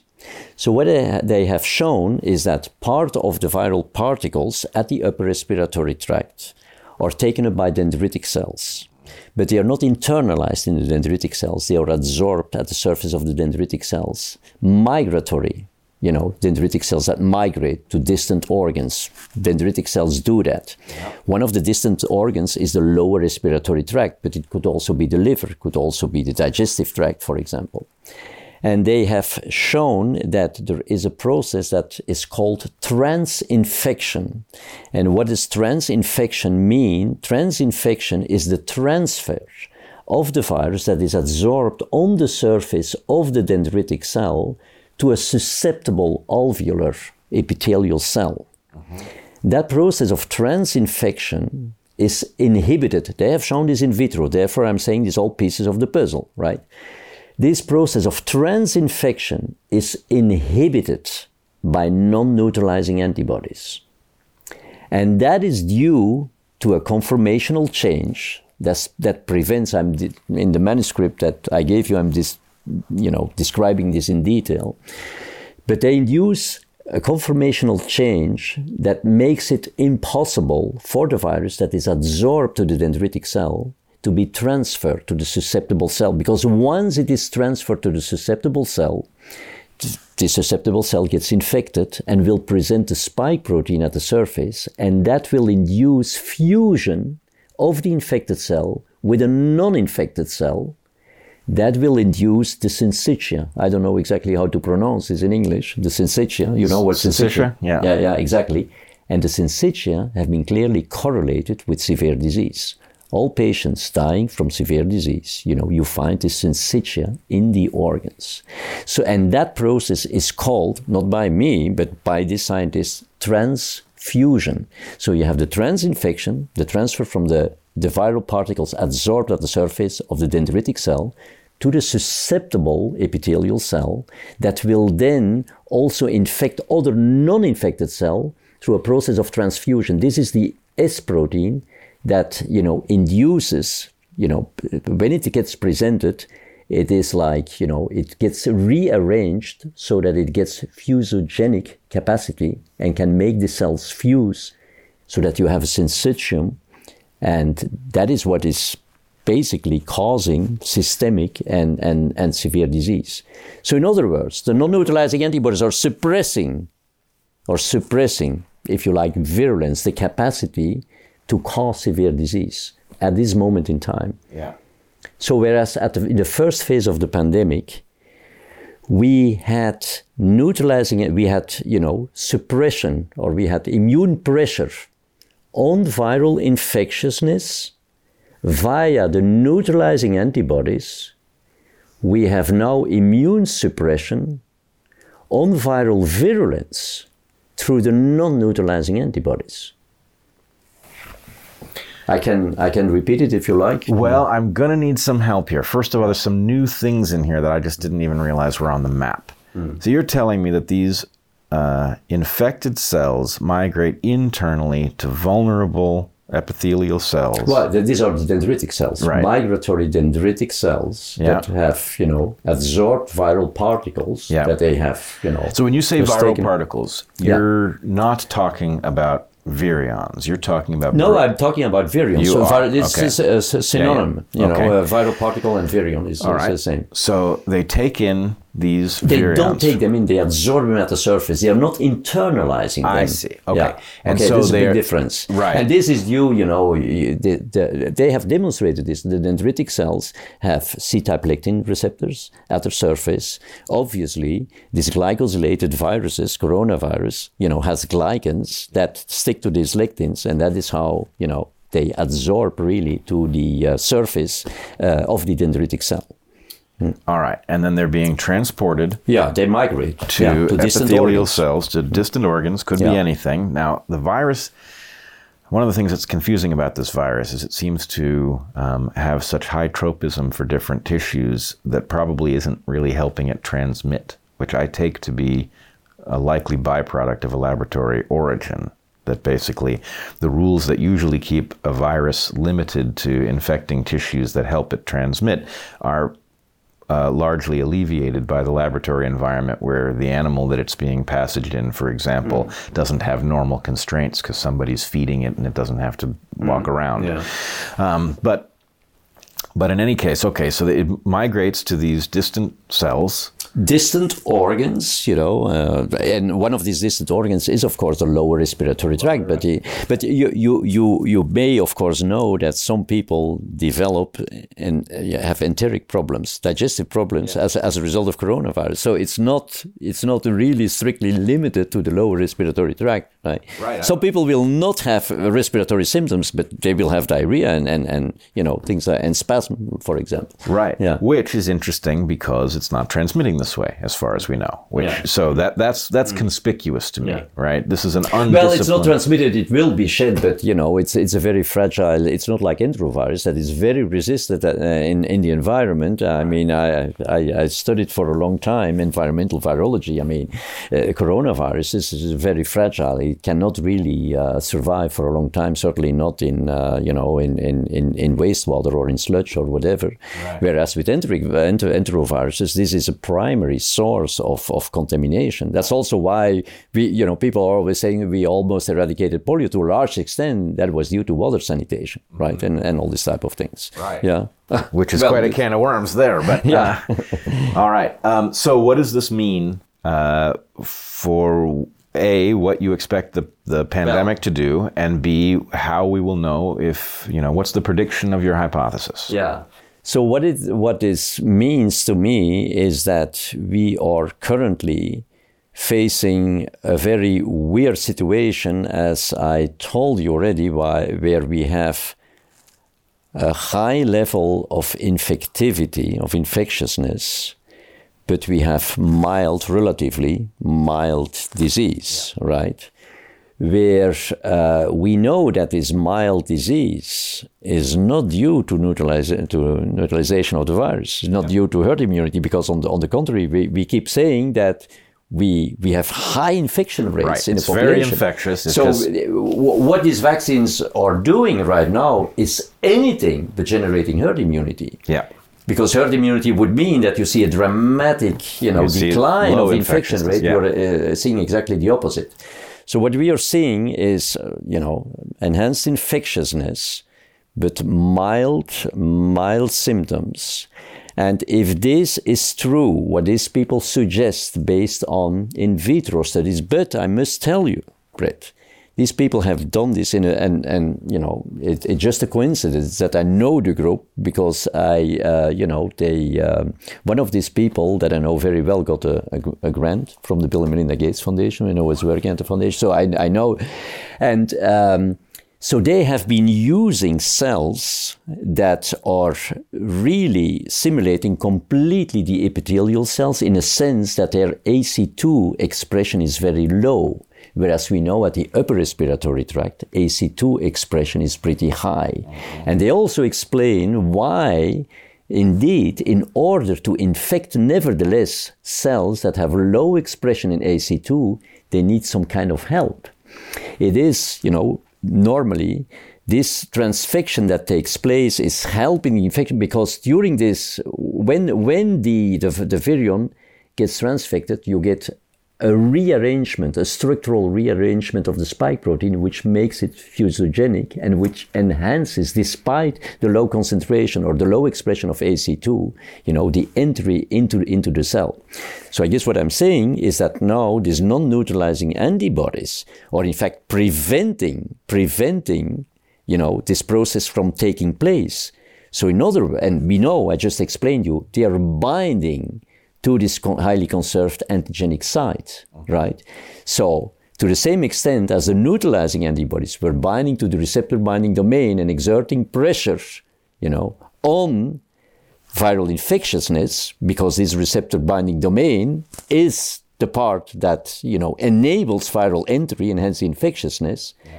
The non-neutralizing antibodies, by binding to this, antigenic site within the N-terminal domain, has been shown that they bind, are now exerting pressure on another characteristic of the virus, which is viral virulence, right? And so they don't prevent the virus from replicating. So we still have high rates of transmission, higher than ever. So my guess is, but of course I'm only sharing some fragments of the puzzle that I put together. Yeah. But is that again the virus will be capable of overcoming the pressure. But we know viruses can overcome pressure that is exerted by antibodies. I mean, we have had the example. We have not learned from the first phase of the pandemic, because what the first phase of the pandemic learned us is that if we exert infectious pressure on a characteristic of immune pressure on a characteristic of the virus without being capable of preventing the transmission, the virus, nature will do the natural selection and will give a competitive advantage to those guys who are capable of overcoming this, right? So, and what is the result? Well, we have dominant propagation of a highly infectious variant, which is Omicron. We have not learned that now, we are exerting pressure on the virulence, because the virulence of Omicron is lower than, the virulence of Delta. So we have not learned that if we are now exerting pressure, and we know how this comes, it's because there is pressure, of these non-neutralizing antibodies by binding to this antigenic site that is conserved, the N-terminal domain. We have not learned that this immune pressure, it's also an immune pressure just on another domain, is now highly likely, of giving a competitive advantage to those guys that will be able to overcome this. And I'm describing this in my manuscript, that I think it's highly likely that this will be possible by additional glycosylation of the virus. We can expand on this, but it's also very, very surprising to me that if you read about glycosylated viruses, in every textbook of virology will tell you that, glycans are so well suited to shield antigenic domains from recognition from antibodies. And why is this? Well, remember, the viral membrane is in fact part of the cellular membrane.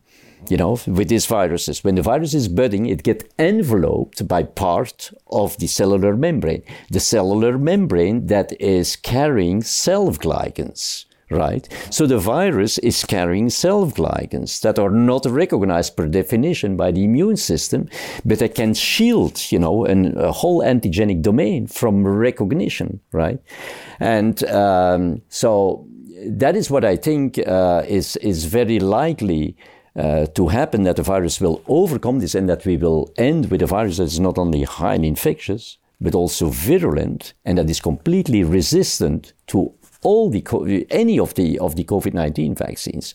So let me understand this. Yeah.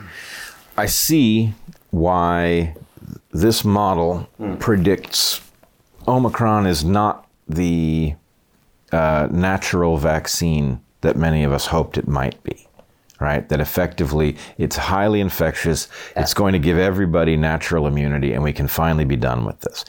Your model is saying that's not likely. I'm saying it's the case for the unvaccinated, because it's just going to train better and better, the immune system of the unvaccinated people, right? And that is a very interesting comment, because I need to say, Bret, that right now when people are saying, there is still a number of unvaccinated people that despite Omicron land in the hospital. Every medical doctor, every virologist, every vaccinologist knows that if there is one thing you cannot do with a live attenuated vaccine, so Omicron, is to immunize vulnerable people or people who are not in good health. Because there is always a likelihood that in those people, the virus will break through, despite the fact that it's attenuated. Yeah. So the people that now land in a hospital with Omicron are people that you would never, ever vaccinate with a live attenuated vaccine. Yeah. People with underlying diseases, with a weakened innate immune system, etc. But for all the others, it's just, a training of the immune system. And you see the thousands, the vast majority of the population, unvaccinated, is not hospitalized, right? Right. Yeah. So, okay, I read you loud and clear now. You're saying that model, which many of us discussed, I certainly argued that this was a possibility, is logically correct, but only functional in those who have not been trained by the transfection. I'm trying to avoid the word vaccine because I know it's not right, but the COVID-19 vaccines, right? Yeah. So now we've got two populations, one of which is carrying effectively this synonymizing port I described it as before. I'm just speaking metaphorically. And then the unvaccinated population is still highly variable and also is being trained by Omicron to be better and better at fighting off closely related coronaviruses. Yeah. There is one important thing that I need to tell you. Yeah. That is that I told you that the non-neutralizing antibodies are directed against an antigenic site within the N-terminal domain that is very conserved. Yeah. Now, so people got vaccinated with the Wuhan strain. Well, we know what the S protein, corresponding to the Wuhan lineage. So the receptor binding domain of this one, so that means that people have been primed, their immune system has been primed to recognize the receptor binding domain of the Wuhan as well as the N-terminal domain, right? Yeah. So now you come back with a virus, Omicron, which has an N-terminal domain. It's in fact the antigenic site within the N-terminal domain, but I'm going to keep it simple. The N-terminal domain, so to say, that is very conserved. Conserved, so the same as Wuhan. Yeah. The other is variable. Yeah. So antigenic sin tells you that when you have primed with an antigen and you come back with the same antigen, that those antibodies will go through the roof. Right. So the non-neutralizing antibodies, and you don't need an additional Omicron vaccine, simply by the circulation, and people are highly susceptible, the vaccinees, they get their non-neutralizing antibodies boosted like hell. For the part of Omicron, that the part of the virus that has changed, it's the first priming, because in Wuhan the receptor binding domain was completely different. Right? So before new antibodies can develop against the part of the virus that has been changed, dramatically changed, namely the receptor binding domain, that will take time. Before that can happen, the non-neutralizing antibodies in no time will go through the roof, enhance the infection. You see what I'm saying? I think I do. If you take away this resistance to the non-neutralizing antibodies, then the enhanced infectiousness will automatically result in enhanced disease. So if I understand you correctly, what you're saying is you've got this N-terminal domain, which is highly conserved, and the part that is recognized by the non-neutralizing antibodies is highly conserved and is situated, has been well described, within the N-terminal domain. Okay. Right. So what that does is it is basically a signal to the immune system that activates that fraction which was trained at the same time. And so trained on the Wuhan S protein, the receptor binding domain, which is now changed. So effectively, this is tailor-made to trigger the immune system to deploy an ineffective response, which now enhances the capacity of the virus to infect. Is that what you're saying? Yeah. It's just that in that case, we don't talk that much about the training. We would rather say has induced memory. Has induced memory, okay. Specific, even the non-neutralizing antibodies are still specific and acquired antibodies, but that's a detail. Yeah, I'm speaking colloquially. Yeah. So that sounds like a recipe for a new phase of this pandemic, especially in light of the fact that it predicts that there are two populations, those who have been transfected with these so-called vaccines, and those who haven't, who are going to have exactly inverse response to the future variants. Yeah. And so, in any case, one, I would just say that's frightening.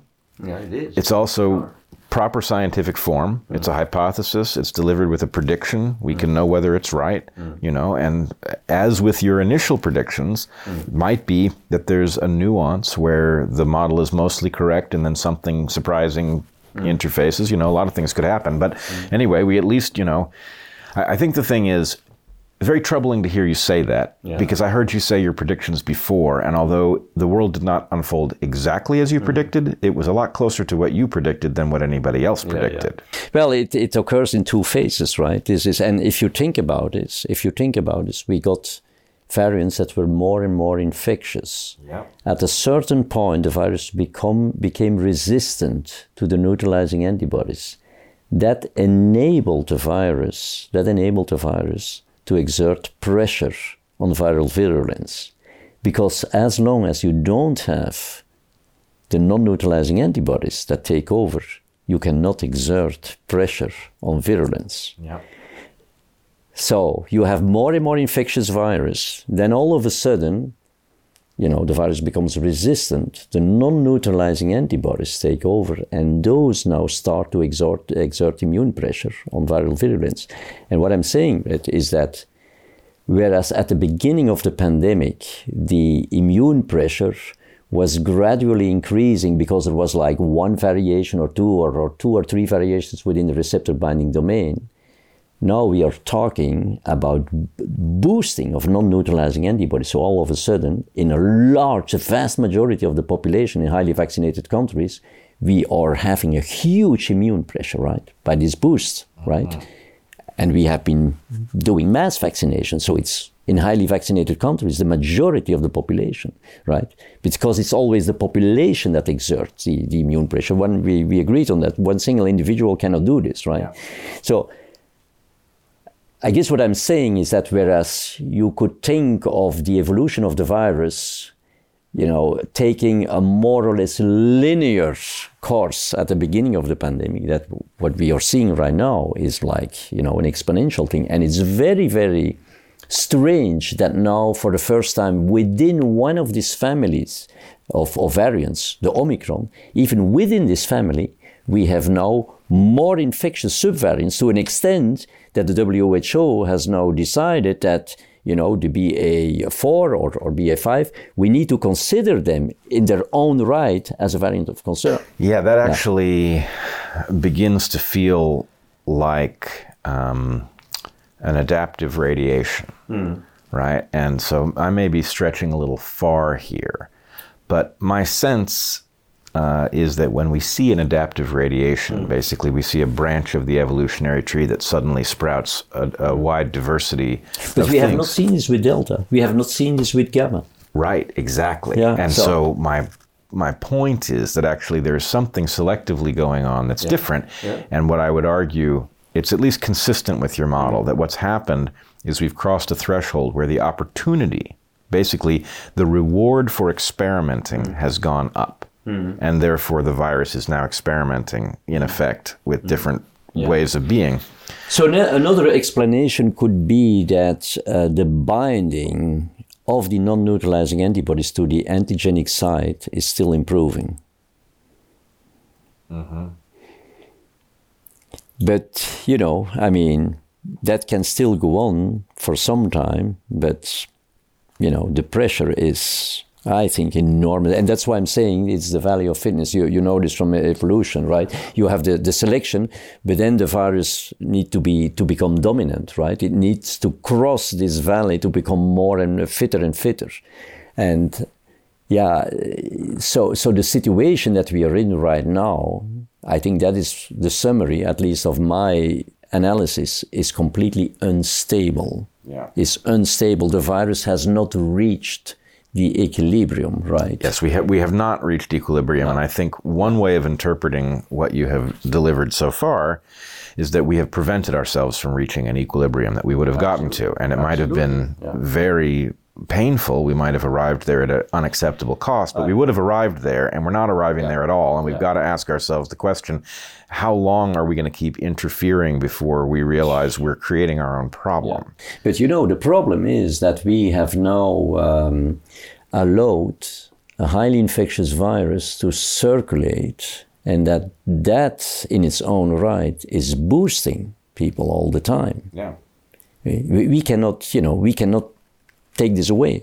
Right. That is where I'm saying, if we are not, because if you think about this, if the infection rate rises in the population, then of course you are going to have the prevalence in the population of elevated titers of non-neutralizing antibodies is going to increase. Yeah. That is going to increase the immune pressure on the whole thing, right? Yeah. The more immune pressure, the higher the infection rate. So both are interconnected. So what can you do? Mankind can diminish the infectious pressure.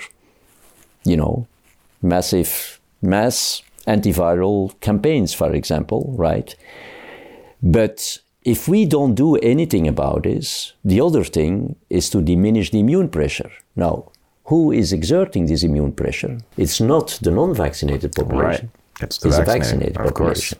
So if you want to achieve this equilibrium and you don't want to play with the infection rate, you don't want to diminish this, what you're going to get is that the immune pressure needs to diminish to rupture this vicious circle. But that means that it's a population that is exerting that immune pressure, that needs to be reduced in order to get your 60-70% of herd immunity. Because now the herd immunity is like the unvaccinated, let's say 10%. If you want to increase this, right? Yeah. If you're going to diminish the contribution of the vaccinated population, then you can increase this to like 60 or 70%. The other way to increase it, but it's theoretical, is a baby boom, or it's massive immigration from poorly vaccinated countries, or it is, the ultimate solution would be a vaccine that that blocks the transmission, that induces sterilizing immunity. No, we don't have this. Right. Now, frankly speaking, I don't know about any other solution, right? Yeah, that's very troubling. Yeah, so it's very troubling. Yeah, I mean, that's why I told Del Big Tree, do you really want me to convey this kind of message to your audience? Because it's not good news. But we have been. This as an evolutionary biologist, that this type of balance between a pathogen and an immune system has been shaped over thousands of years through evolution, through like natural selection, all these type of things. What we have done here, literally, is we have thrown a bombshell on this thing, on this delicate balance that has been established for many, many, many years, right? And then would we expect that this thing is just going to die out, it's not going to have consequences? Omicron it's the end of the pandemic phase, as our friend Fauci is saying. Yeah. How can you ever end a pandemic without cutting dramatically the infection rate? What we are seeing right now is exactly the opposite, right? Right, and I don't know how we got here. I think it was a combination of hubris, some kind of wishful thinking, the belief that we were entitled to come up with a miraculous vaccine very quickly. Arrogance and stupidity. And greed. Yeah. There's also an element of this in which they don't feel the pain because they're financially winning as they deliver us these feeble products. I agree. All right. Well, this has been quite a discussion. It's certainly unnerving. If you had to give advice to the world, what's the next thing? Presumably your advice is stop the vaccination campaign immediately. This has already been my advice almost like a year ago. The whole time. Yeah, and I think your view has been borne out. Obviously, you would favor the widespread, careful use of repurposed drugs that work. Yeah, absolutely. Absolutely. I don't see any other solution. And if that's not going to happen, I can only advise people who are potentially vulnerable. We know which part of the population we are talking about, as we were saying, regardless of age this time, to get access to antivirals to protect themselves, right, at an individual basis.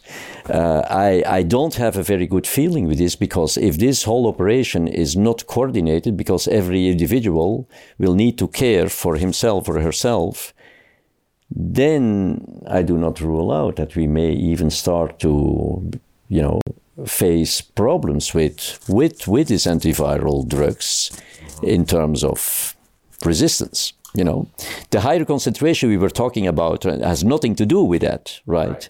But if now people are going to take this on an irregular basis, or they are just going to take it prophylactically, we heard this also during the Congress. I went to the workshop the first day. I don't know whether you attended this, where people say, "Oh, can you take this prophylactically, etc."